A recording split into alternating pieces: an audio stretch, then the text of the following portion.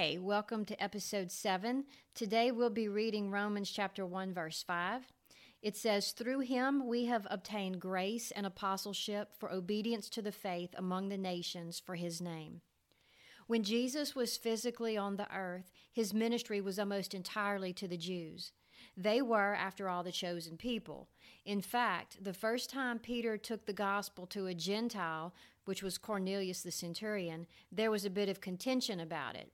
Acts chapter 11, verses 1 through 3 says, "Now the apostles and brethren who were in Judea heard that the Gentiles had also received the word of God.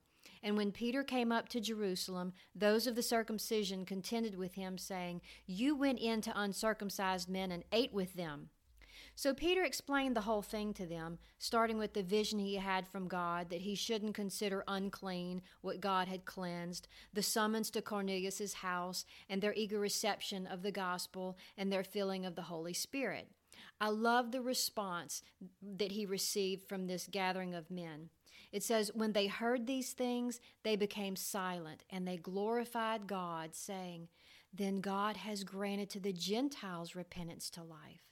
Every time I read that passage, I can almost imagine what it was like to be there, a holy hush coming over the room as the largeness of God's plan was revealed, and it was startling to them, something totally new. It was new to them, but not to God. It was always part of his plan that this great salvation should be for the Jew and the Gentile, for Jesus Christ is worthy of the whole world. Isaiah 49:6 says, "Indeed," he says, "it is too small a thing that you should be my servant to raise up the tribes of Jacob and to restore the preserved ones of Israel. I will also give you as a light to the Gentiles, that you should be my salvation to the ends of the earth." Jesus reiterated this in Mark 16:15 when he said, "Go into all the world and preach the gospel to every creature." Every people group, every ethnicity, every race are to hear this gospel of grace. The offer is extended to all with no distinctions made.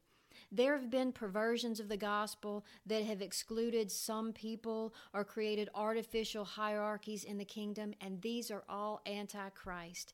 We see a picture of the kingdom Jesus is building when we get a peek into heaven. In Revelation chapter 7, verses 9 through 10, it says, "After these things I looked, and behold, a great multitude which no one could number, of all nations, tribes, peoples, and tongues, standing before the throne and before the Lamb, clothed with white robes, with palm branches in their hands, and crying out with a loud voice, saying, 'Salvation belongs to our God who sits on the throne and to the Lamb.'" It's a beautiful, multicolored kingdom that Jesus is building, diverse but unified in the glory of the Lamb. So preach the gospel everywhere and to all people. Let the Lord be magnified among the nations. Bring his salvation to the ends of the earth.